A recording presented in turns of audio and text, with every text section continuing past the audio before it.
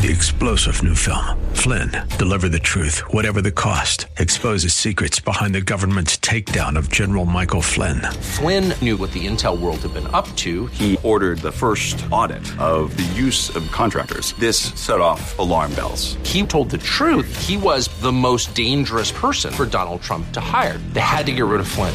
Flynn, deliver the truth, whatever the cost. Available now. Watch it today. Go to salemnow.com. salemnow.com.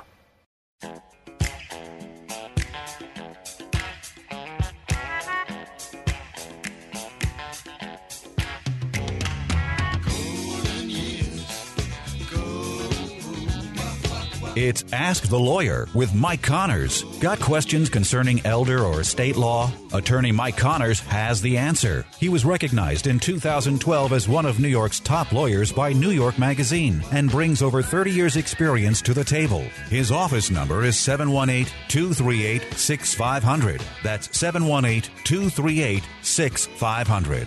Here's Mike Connors.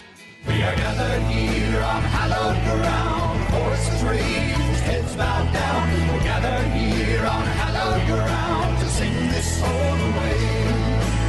Yeah. Welcome to Ask the Lawyer with me, Mike Connors, accompanied by my wife, Beth. Good evening, everybody. Now, if you don't know about the show, the first part of the show, we talk about estate planning and elder law. And the idea behind estate planning is to pass assets from one generation to the next, paying the least amount in taxes we need to pay legally, avoiding going through court, avoiding probate, and as far as elder law is concerned, trying to save assets from nursing home bills. The second part of the show, we talk about politics, history, religion, and, it's Easter weekend. We're going to spend some time talking to one of our favorite priests, Father Paul, who's back from the Middle East, who's back from Beirut. Safe and sound. And he's going to tell us what's going on overseas right now and what luck he's having in getting his Christian refugees out of the country. So that'll be up next. But in the meanwhile, let's spend a little bit of time talking about estate planning. And Beth, you have an estate planning question in front of you? I do. I have an email.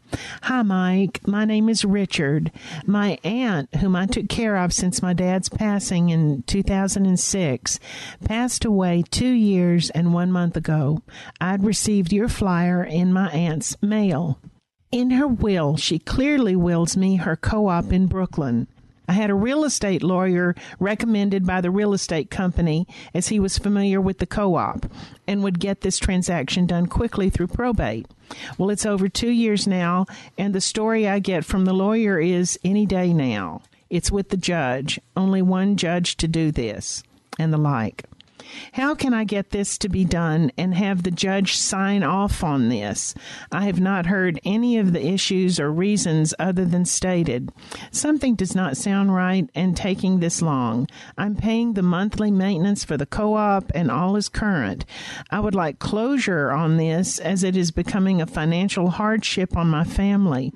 I would appreciate some direction. Thank you. Sincerely, Richard. Yeah, Richard, I hate to tell you this, but that's the problem about going through probate. And that's why we talk all the time, in our seminars, in the show, we want to avoid probate. Now, I believe your co-op does not allow you to put the stock certificate into a trust. Those rules are what placed you in probate. And the problem with probate, all the next of kin have to be officially notified. There's a bureaucracy. And sometimes it's hard for me to explain, and you can't explain it. Why it takes so long, I don't know. But it does take that long. And that's why if you're planning in advance, you want to avoid probate. So at the same time, if there is an issue, your lawyer should tell you what the issue is. But I can tell you right now, a lot of times it is just delay. If somebody took the staples out of the will, that would cause a delay. If one of the witnesses, if their signature wasn't legible, that could cause a delay. If you had cousins who were next of kin as well as you and they didn't sign a consent, that could take forever. So there are a lot of things that can go wrong with probate and some things that you may not even consider going wrong with probate. Like, why would you think that because somebody took the staples out of the will, would there be a delay in probate? Well, because then the court clerks take a look at it and they say, wait a minute, did anybody change this will? Did somebody take one page out and put another one in? Let's contact the witnesses. Let's get a statement from the witnesses. Make sure it's the same will that was signed that's presenting to us now. And, the court does not work in a speedy manner. And it's a hard thing to say,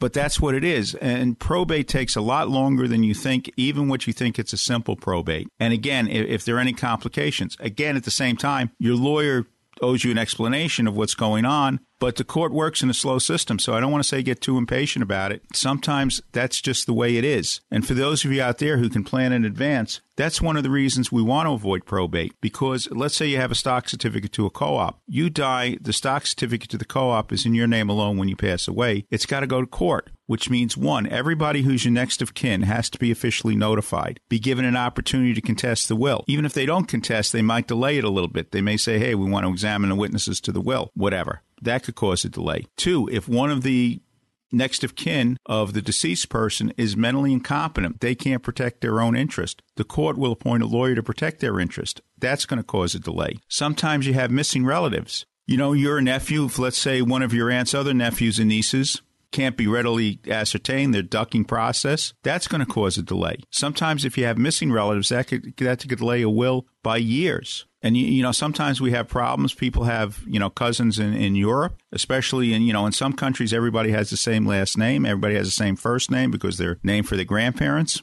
And tracking down people takes forever. You know, if you're dealing with a database in Europe, and databases in Europe are not easily accessible. It's not like here in the States, where usually you can track down somebody within a matter of hours. In Europe, there's a lot of privacy concerns and issues. You can't just get into a database and start finding people. Same thing if you're in Israel. Just can't do it. You need a specialized agent who knows, the systems in those countries. Of course, that takes time. That takes money. And if you can't find them, then you have to publish in newspapers. So probate, the court system works in an exceedingly slow manner. That's why if you're out there, if you're planning in advance, you want to avoid probate. And again, you're more than welcome to come into us, talk it over. We don't charge for the initial consultation. The first consultation is free. And anything regarding, estate planning and elder law. And if you have assets, please plan in advance. Please avoid probate. But, Richard, I don't think there's anything wrong. Hopefully, your lawyer should give you a reason why there's a delay, but sometimes it just takes a long time, and that's the way it is. I'm so sorry, Richard. For your whole family, and I hope y'all can hang in there till it gets through probate,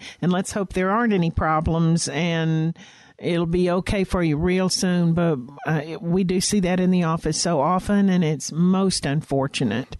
And here's one thing. You may want to, it may be too late for you, but you may want to bring it up to your co-op board. Some co-ops do not allow the transfer of the stock certificate into a trust. And one of the problems that you have with a co-op, if you own a deed to a house, we can sign a deed over to a trust that's totally within our control. If you own a stock certificate to a co-op, it's not necessarily in our control. You have to go through the co-op board and you have to get permission. Now, different co-ops have different reasons, and some of the reasons, they want to keep control of who's coming in and out. They don't want to give up control by necessarily allowing a trust and then let somebody else maybe move in without them knowing it. Somebody dies, they don't know about it, and they want to keep control. And that's one of the reasons some co-ops don't allow a transfer into the trust. But at the same time, you get this situation where you're paying maintenance for years without being able to sell the apartment. That's a reason to bring up at the board, and you're a shareholder right now. Why can't we have a trust? And bring up that example. And I know there's another side of a coin, but that's to be discussed at the co-op meetings. You'd think they could interview the person that was in,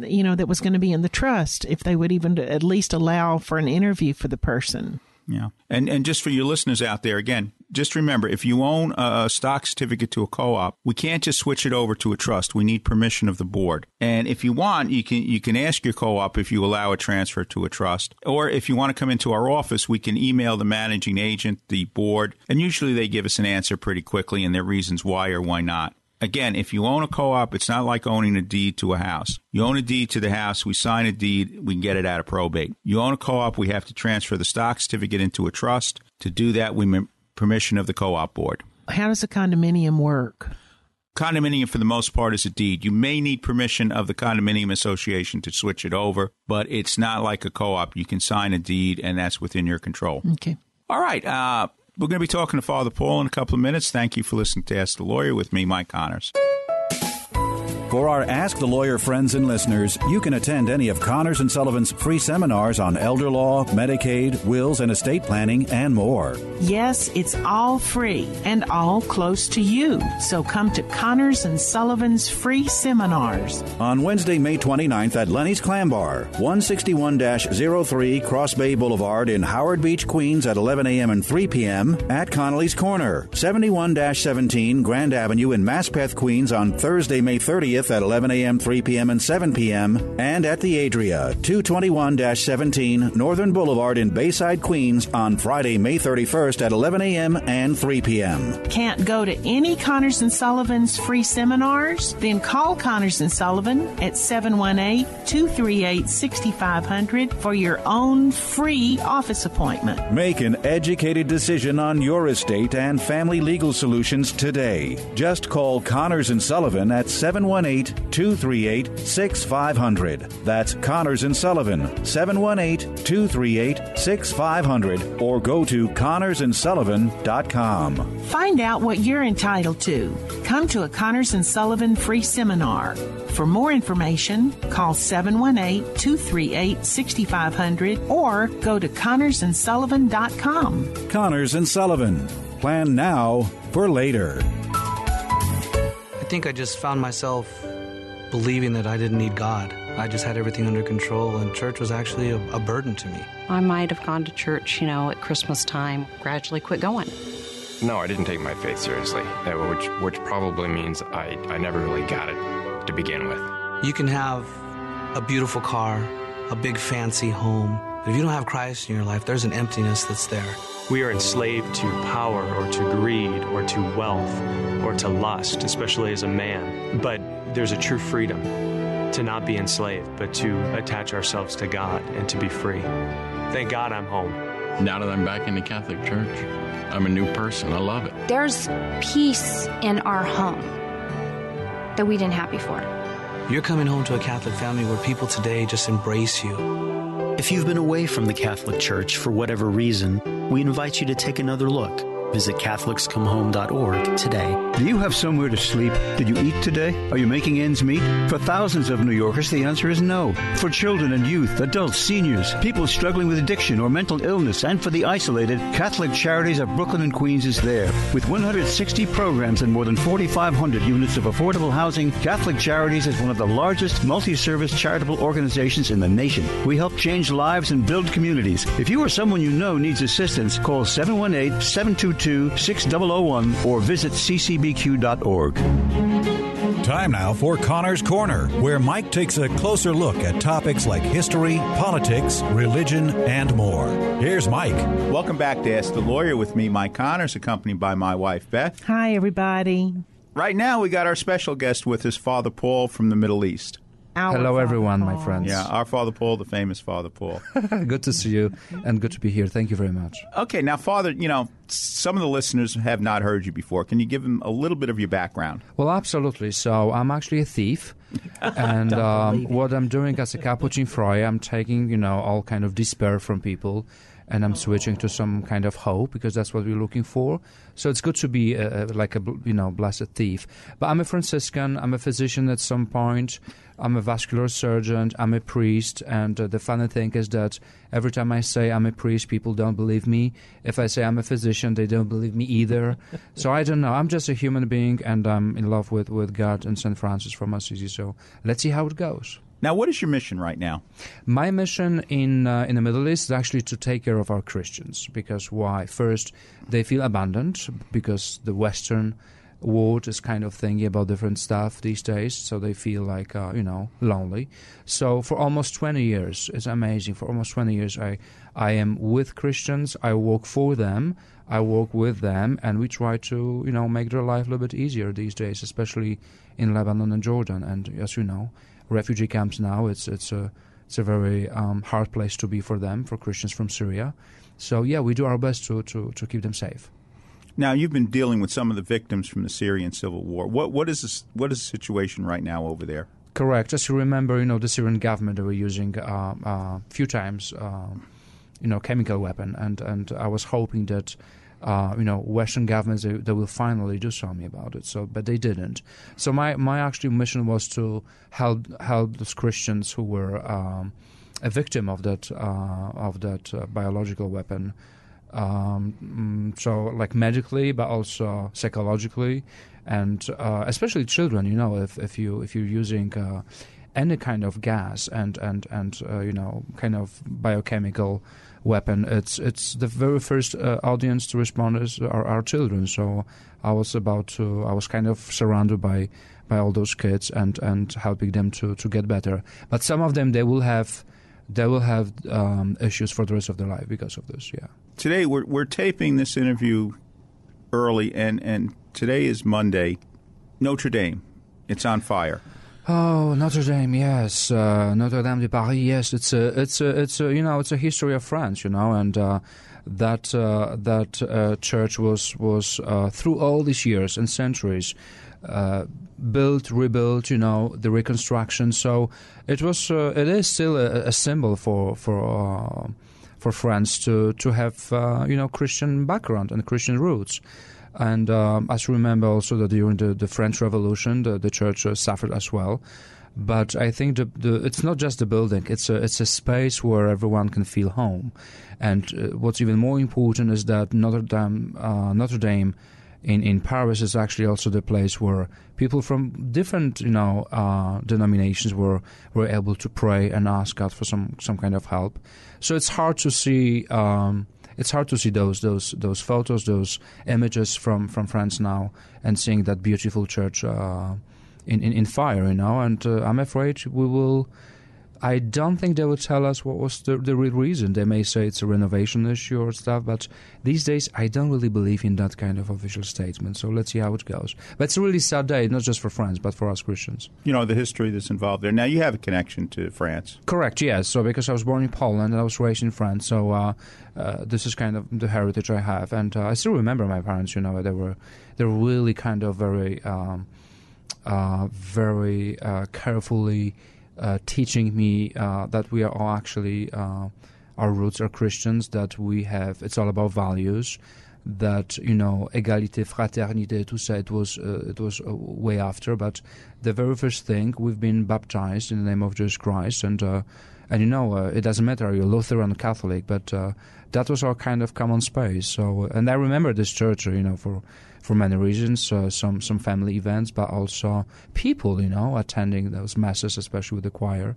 So it's very interesting also to see how many people responded, because now they're sending, via Twitter or emails their kind of regrets or their thoughts. So it's good to know now. It's good to know and good to see that Notre Dame. It's a really important place, not just to me or my family.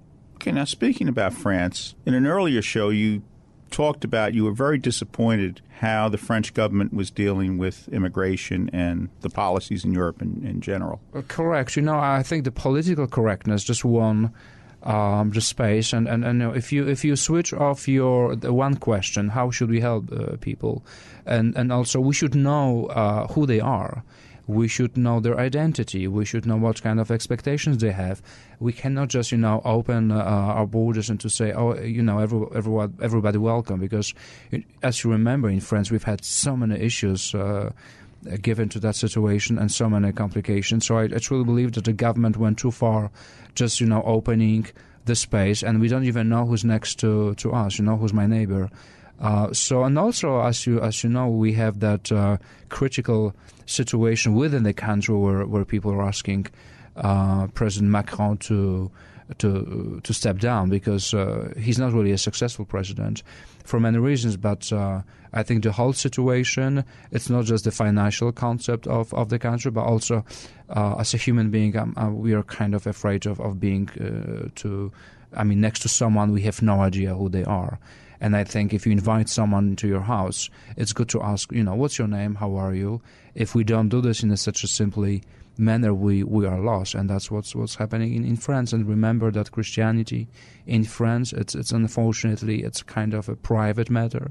So we see that Christian presence less and less visible. Now, you mentioned in some places you're not allowed to put up Merry Christmas signs. Oh, yes. That's interesting because, we've been all baptized, in Europe, and I would say majority of French people are baptized, in different churches. But it's interesting that all those postcards were like, it's no more Joyeux Noël, which is in French language, Merry Christmas. It's all about like happy, seasons of joy, all that nonsense that I was kind of I was witnessing in France. So I think we're losing our identity just to to help other people to feel better. But I think, how about us Christians? I mean, who's going to do anything to let us feel better or feel recognized? So, yes, I think that Christianity, it's interesting because even the ex-president Hollande, he was the one telling people, you have to go back to our roots because something went wrong. So that was kind of a strong message. And I was never a big fan of him, but I really admired and appreciated that message to wake up. It's a wake-up call for the whole society. And Germany is having the same issues as well. Yeah, and you explained, I think, in one of the last shows, the lack of vetting that went into the refugees coming into Europe. Oh, absolutely, yes. And, if someone is using, 5 different Syrian passports, I mean, you can be sure that it's a fraud, and if you don't ask. And also, I think it's manageable to ask who you are and to find out who you are for a very simple reason. For medical purposes, in our refugee camp, we have to examine people, which means we have our own catalogs, we have our own data, so we can use it. And when you have a blood test, when you have some medical records, of course you can follow up with. I'm just kind of surprised why the government in Europe, the French government or the German government, they just said everyone welcome, and that's the beginning of the whole very problematic concept of refugees in Europe. And most of them are not like real refugees. It's all about.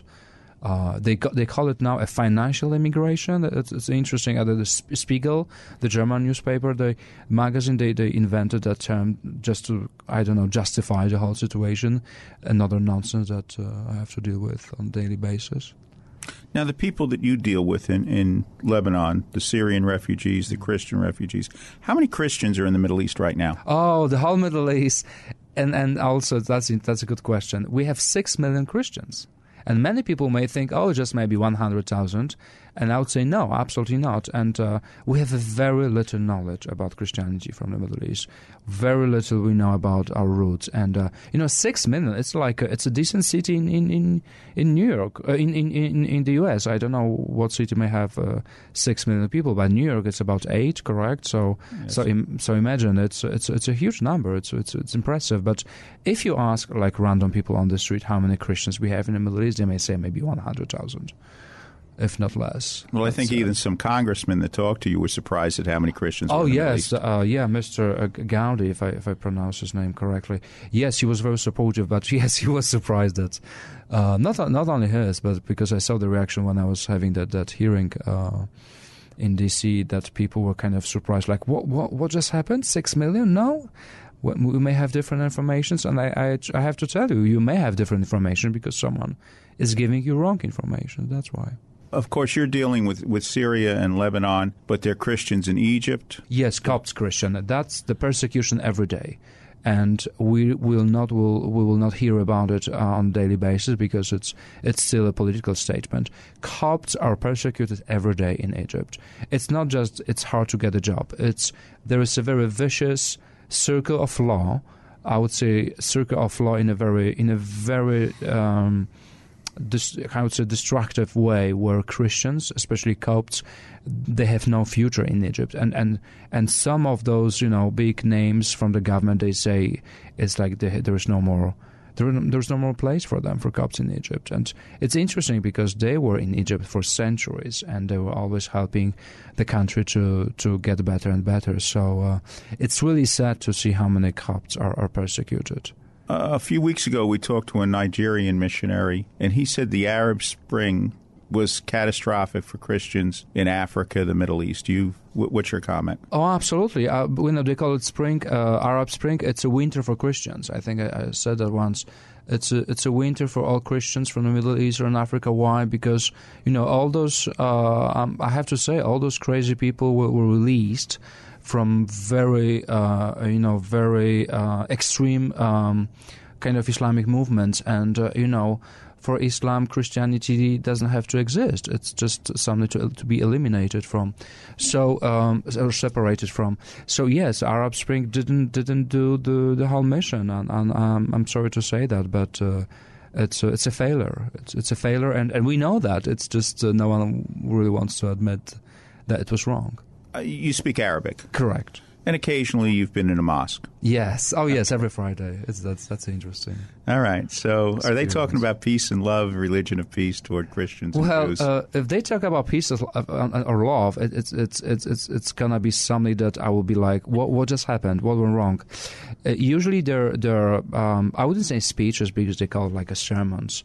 It's all about, unfortunately, how the West is lost and how we should get to do something and just destroy the West, because we don't need the West. When I say we, I mean from the Islamic perspective.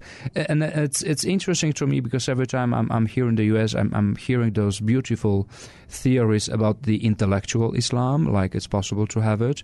And I was like, I've never met an intellectual Islam on the street in Beirut or Amman. And if I will, I'll let you know. You'll be the very first person to know.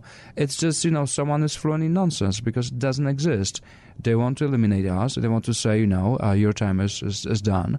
And that's what's happening. And it's interesting because, all those intellectual Islamic scholars, they're all here in the U.S. Isn't it interesting that they proclaim the intellectual Islam here, not in the Middle East? I wonder why. Well, I know why. I'm just, being sarcastic. Because if they do this in the Middle East, it's going to be the end of their any activities. So these days, everything is politicized. But if whoever is listening to us, I don't believe that we do have intellectual Islam willing to cooperate with intellectual Christianity. It just doesn't exist. You believe in God, and you're supposed to be kind and forgiving and patient and a decent human being. If you're not, I'm afraid your religion has nothing to do with any religion. Anger, it's not a religion. It's a state of mind, and unfortunately we have it. We are witnessing that anger, very, destroying mindset that we have to go for. Now let me ask you something, the Quran. There are different quotes from the Quran. You've translated the Quran, if I'm not mistaken. Yes, and what's interesting? The Persian version of the Quran and the Arabic version of the Quran, I'm afraid I'm really like two different books. And it's interesting because let's say the very, very famous sentence about how to have a dialogue with your wife. So the Arabic version is like, you can kind of school her in a kind of vicious way. That's the Arabic version. And when I say a vicious way, which means, there's some kind of violence involved. But in the Persian version, it's just let's have a talk. Let's talk about the issue, And I was like, I thought it should be the same. The translation shouldn't change the deep meaning of the Quran. But it does, and I was like, every single imam, some of them I've met, they can barely read in Arabic language, but they just memorize those sentences to show people how much they know about the Quran. But if you ask them the same questions, but from a different kind of point of view, some of them are kind of lost. So it's interesting. It's a lot of manipulation as well. I don't say that with the Bible we didn't do through the history, but at least what we did, we've had a very critical studies of the Bible. You cannot do this with the Quran. It's just like forbidden. They call it haram, which means forbidden, no way to go for. But, some people would say, well, aren't there different versions of the Bible? Isn't it the same thing? Well, you have the King James version, you have Douay Rheims version, so correct, forth. But it's still about forgiving. It's still about being a decent human being. You're not changing whatever Jesus Christ was saying. You don't change the meaning and the context. You may use different words, but the meaning should be the same.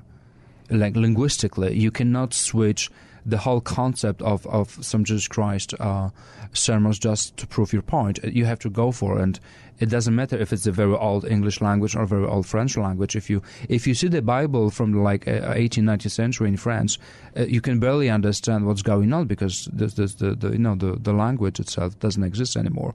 But you do not change the meaning. You don't change the truth. You just present the truth with, let's say, new vocabulary so the new generation may understand it, especially the younger generation because they're already lost.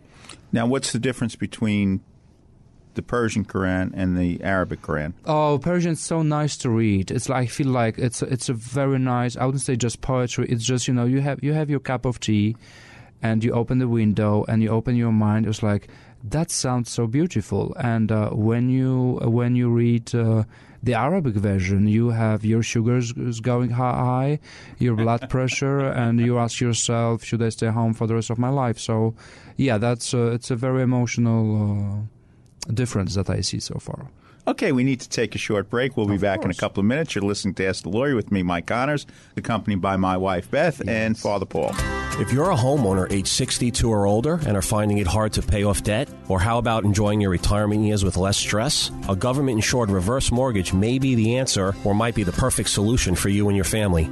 Hi, this is Frank Melia, a certified mortgage planner. I've been a mortgage specialist for over 20 years, and I've helped countless homeowners all over the tri-state area tap into a little or a lot of their home equity so they can use it right now. This past October, the federal government made changes to the reverse mortgage loan program. Give me a call now so our office can show you how these changes affect how much money you receive and how the annual mortgage insurance costs have decreased. My job is to help you find the best solutions for your retirement goals. I do this by educating homeowners with straightforward information and answers. It's free to call and speak with me, Frank Melia, to determine if this FHA program might be able to help you and your loved ones now. Call and speak with me right now. I'll answer your questions and help you decide if a reverse mortgage is right for you and your family. Make the call now, 888-943-2646, or try me on the internet at www.quanticbank.com/F-Melia. Once again, call 888-943-2646, and you could be on your way to a stress-free retirement. Frank Melia, NMLS number 62591. All loans provided by Quantic Bank, NMLS number 403503. How can I protect my family if something happens to me? What if I need to go to a nursing home? What will happen to our savings, our home? What's the best way to give my home to my kids? Who will help us take care of Grandpa? These and many other questions can be answered with a phone call to Connors & Sullivan, Attorneys at Law, PLLC, 718-238-6500. Mike Connors, one of New York Magazine's top lawyers, has over 30 years of estate planning and elder law experience. Mike and his team of professionals will help you protect your assets from probate, taxes, and nursing home costs so you can have peace of mind knowing you and your family will be taken care of and protected. I'm Mike Connors, founder of Connors & Sullivan. People don't plan to fail, they fail to plan. The time to plan is now. I'm Beth Connors. Call today for a free initial consultation with one of our experienced lawyers. Connors & Sullivan in Brooklyn, Queens, Manhattan, and Staten Island. Call 718-238-6500, 718-238-6500, or ConnorsandSullivan.com.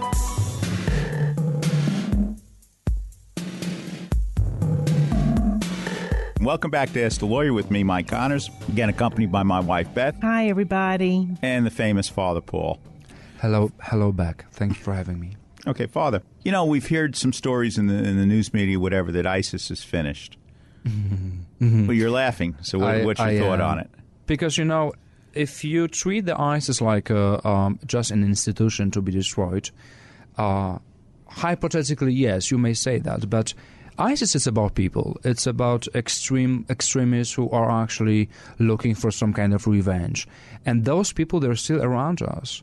So I wouldn't go that far that the ISIS is gone or it's over, because people who are sharing ISIS ideas about the future of their presence in our world, they're still around. They're still planning. They're still looking for some kind of, anger management issues against us. So I don't think it's gone. We may hear, unfortunately, from them from time to time. Now, where you are, sometimes I think the Americans get a little confused. What's Hezbollah? What's Hamas? What are those groups? Oh, Hamas is all about Palestinian cases against the Israeli government. Hezbollah, they act like they protect, especially southern part of Lebanon, from Israel. But just to keep you updated, Hezbollah is also like kind of supervised and financed by the Iranian government. And for Hamas in Palestine, it's all about the independence of Palestine, to have a separated state. And I don't think that's going to happen because Benjamin Netanyahu won for the 5th time, so he will not let them be the independent country. So Hamas is all about Palestinian causes, and Hezbollah, it's about protecting Lebanon from Israel. Now, are they allies?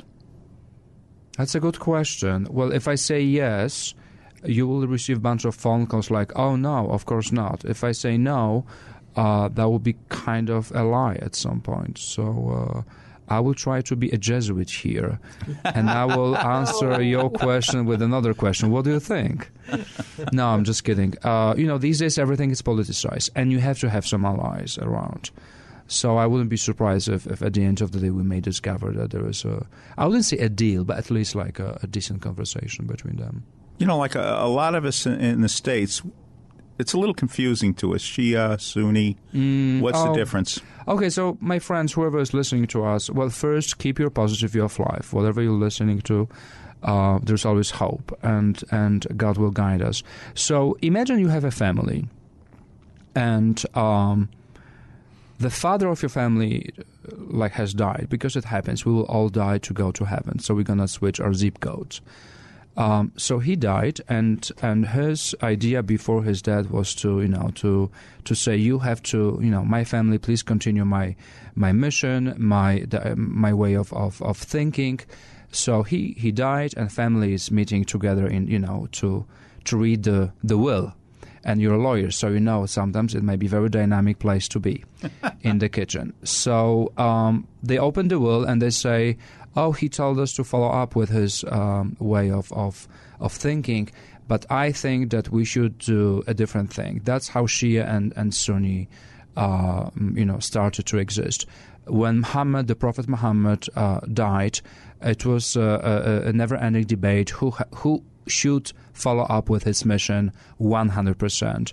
So, Muhammad's family said, oh, we will do this, but Muhammad's cousins said, oh, we will do in a better way. So that's how Shia and Sunni started their existence. Until now, they're all separated, and they're against each other.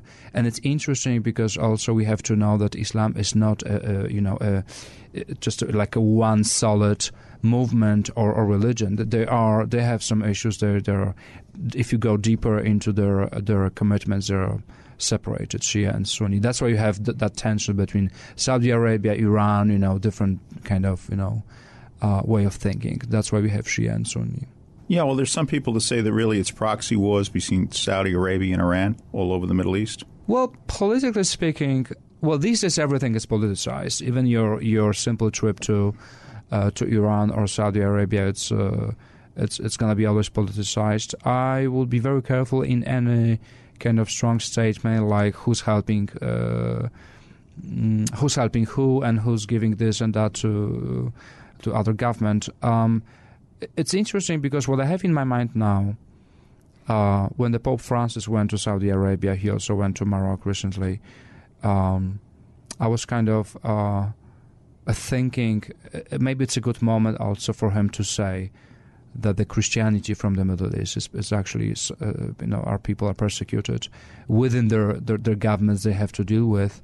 So I hope the message was sent and the message was clear. But other than that, Saudi Arabia now they have a hard time. Iranian government, they have another kind of issues to deal with because President Donald Trump put their guards on the list of terrorist organizations.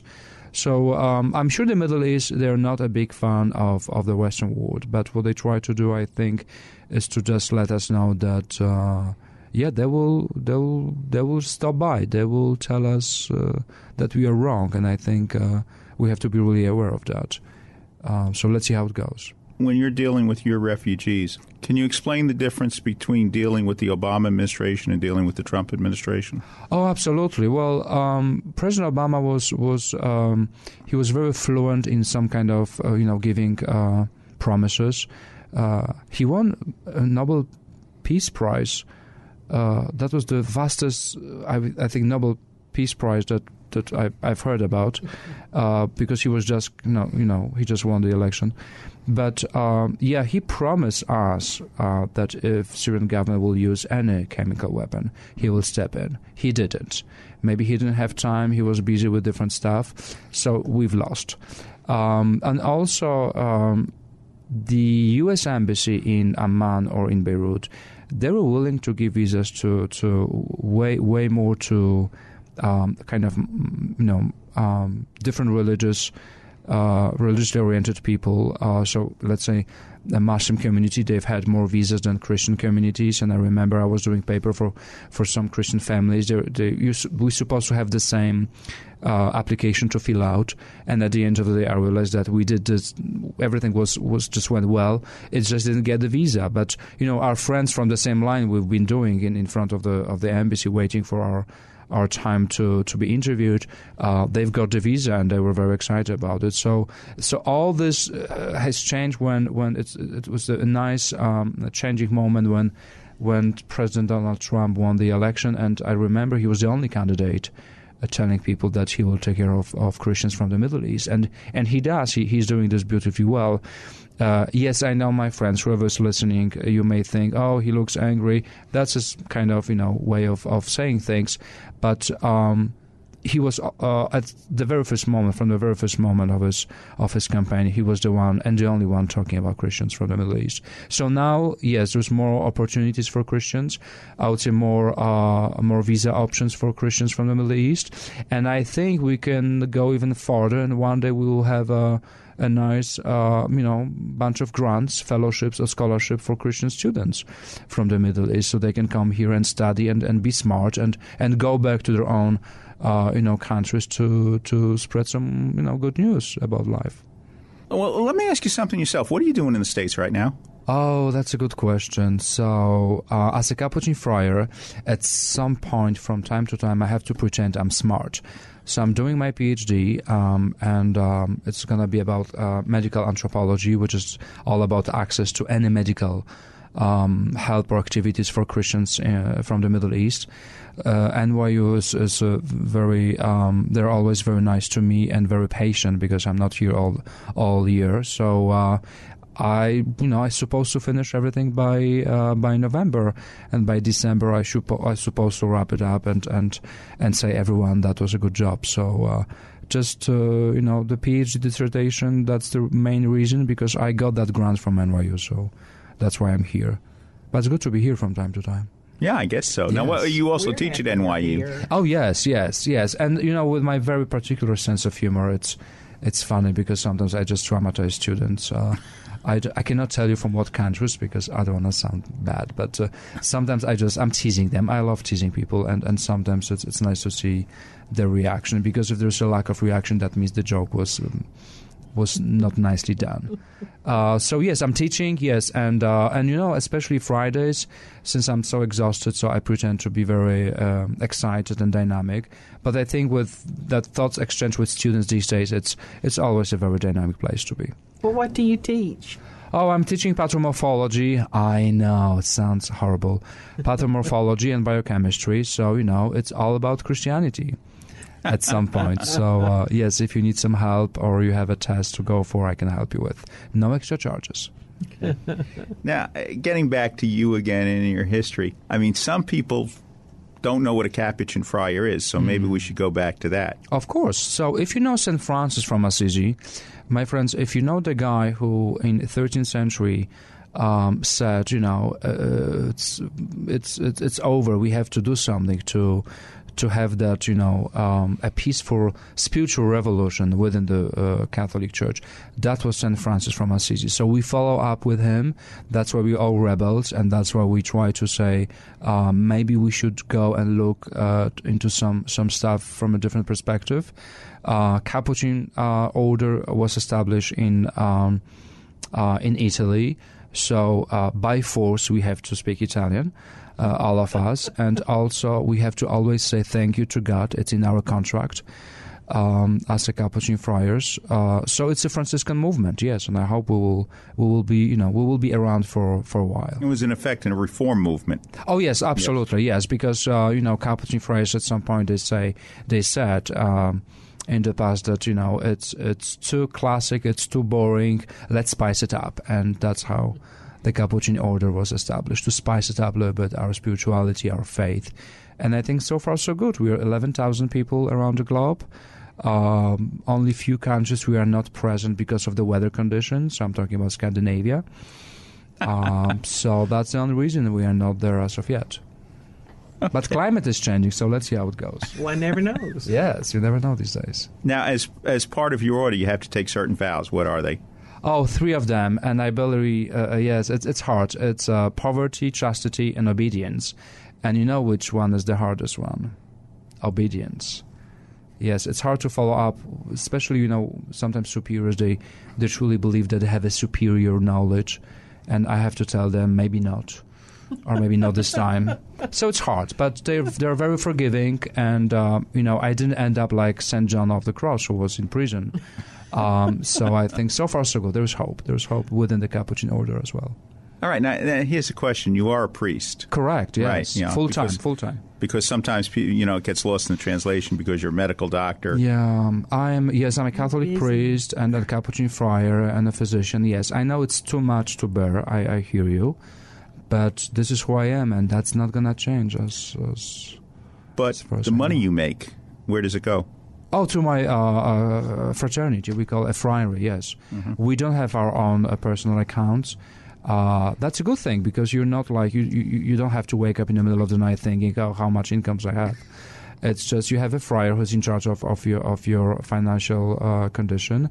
We have just one account for all of us, and whatever you're doing, whatever salary you have, as a friars, we collect those money and we spend them. We pay our bills, and it's good to have that opportunity to help each other because some of our friars are already retired, and if we have our very basic financial condition kind of to follow up with in a good way, that's because we share. It's not about individualism; it's about sharing. But in effect, you're going to have 3 doctorates in a little while, and you get paid about minimum wage? Well, I thought about it, and some of my Capuchin friends, they tell me like, what went wrong? Where did you ended up with us? And I was like, the thing is, you ended up with me, and good luck to you. So, well, to be honest with you, I'm glad to be surrounded by very interesting people, and I was never the one thinking that I should be a millionaire. Because if you're a millionaire, you know how many cousins will show up at home to tell you I'm your cousin. And since I'm already well surrounded, I don't need like extra cousins to show up at Stanton Street. So I'm fine, and I'm totally fine. And it's not just about having a degree. It's about being an available priest who is not creepy and dangerous, but just a good guy to be with. All right, now finally for the audience, Christians in the Middle East, what should we be doing?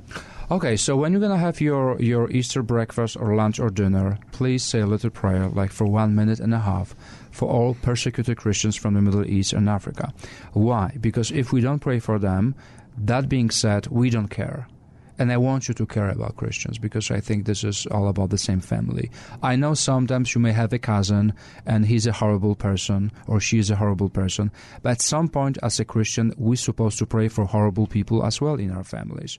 So no one is perfect, but if we can pray for Christians from the Middle East, if you can talk about Christianity with your family members, that may really simplify your task as a host.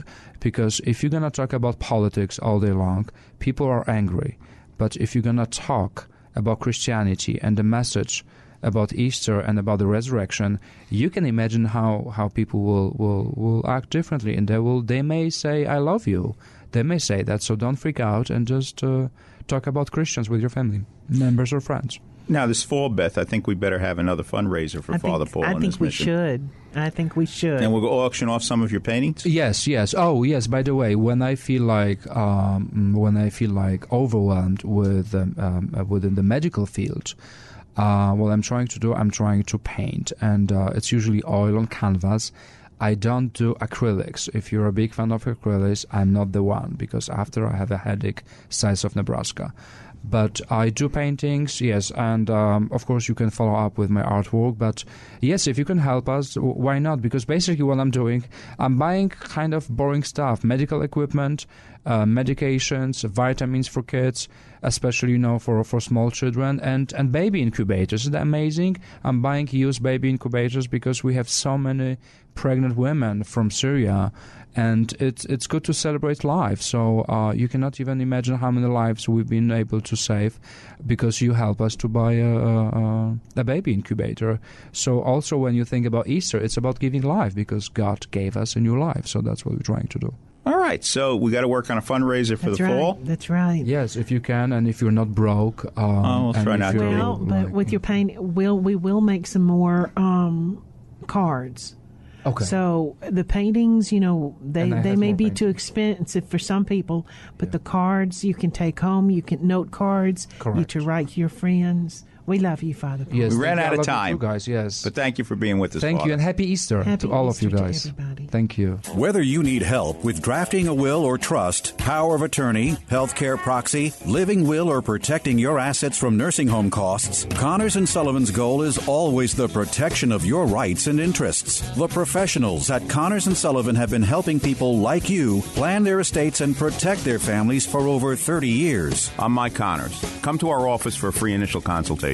Talk with me or one of our experienced attorneys to see how we can help you protect your family, your assets, and your legacy. There is no one strategy that fits everyone, but the biggest mistake when it comes to estate planning is no planning at all. Call Connors & Sullivan, attorneys at law, today to schedule a free initial consultation with an attorney at any of their convenient locations in Brooklyn, Midtown Manhattan, Queens, and Staten Island. 718-238-6500. That's 718-238-6500, or visit their website, ConnorsandSullivan.com. We all know someone who's been touched by cancer. It's the second leading cause of death, and it took the life of my father, John Wayne.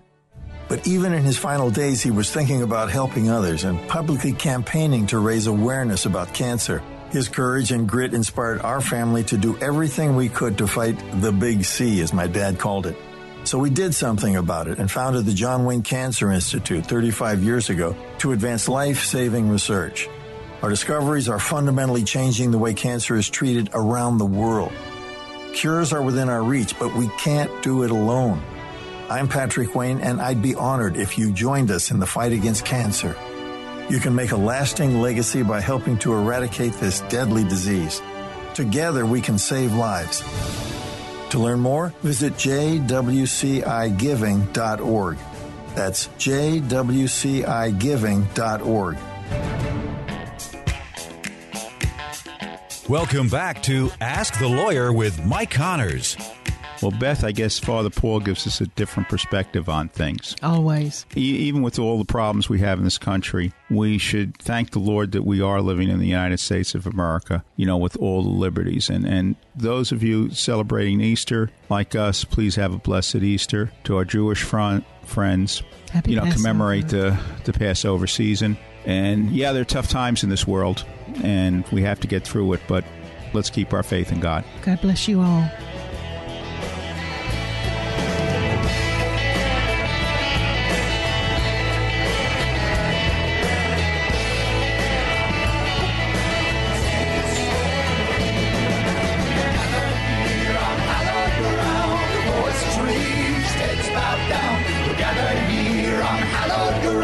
Sing this all away. We are gathered here on hallowed ground. Voices raised, heads bowed down. We're gathered here on hallowed ground to sing this all away. We are gathered here on hallowed ground. Voices raised, heads bowed down. We're gathered here on hallowed ground to sing this all away.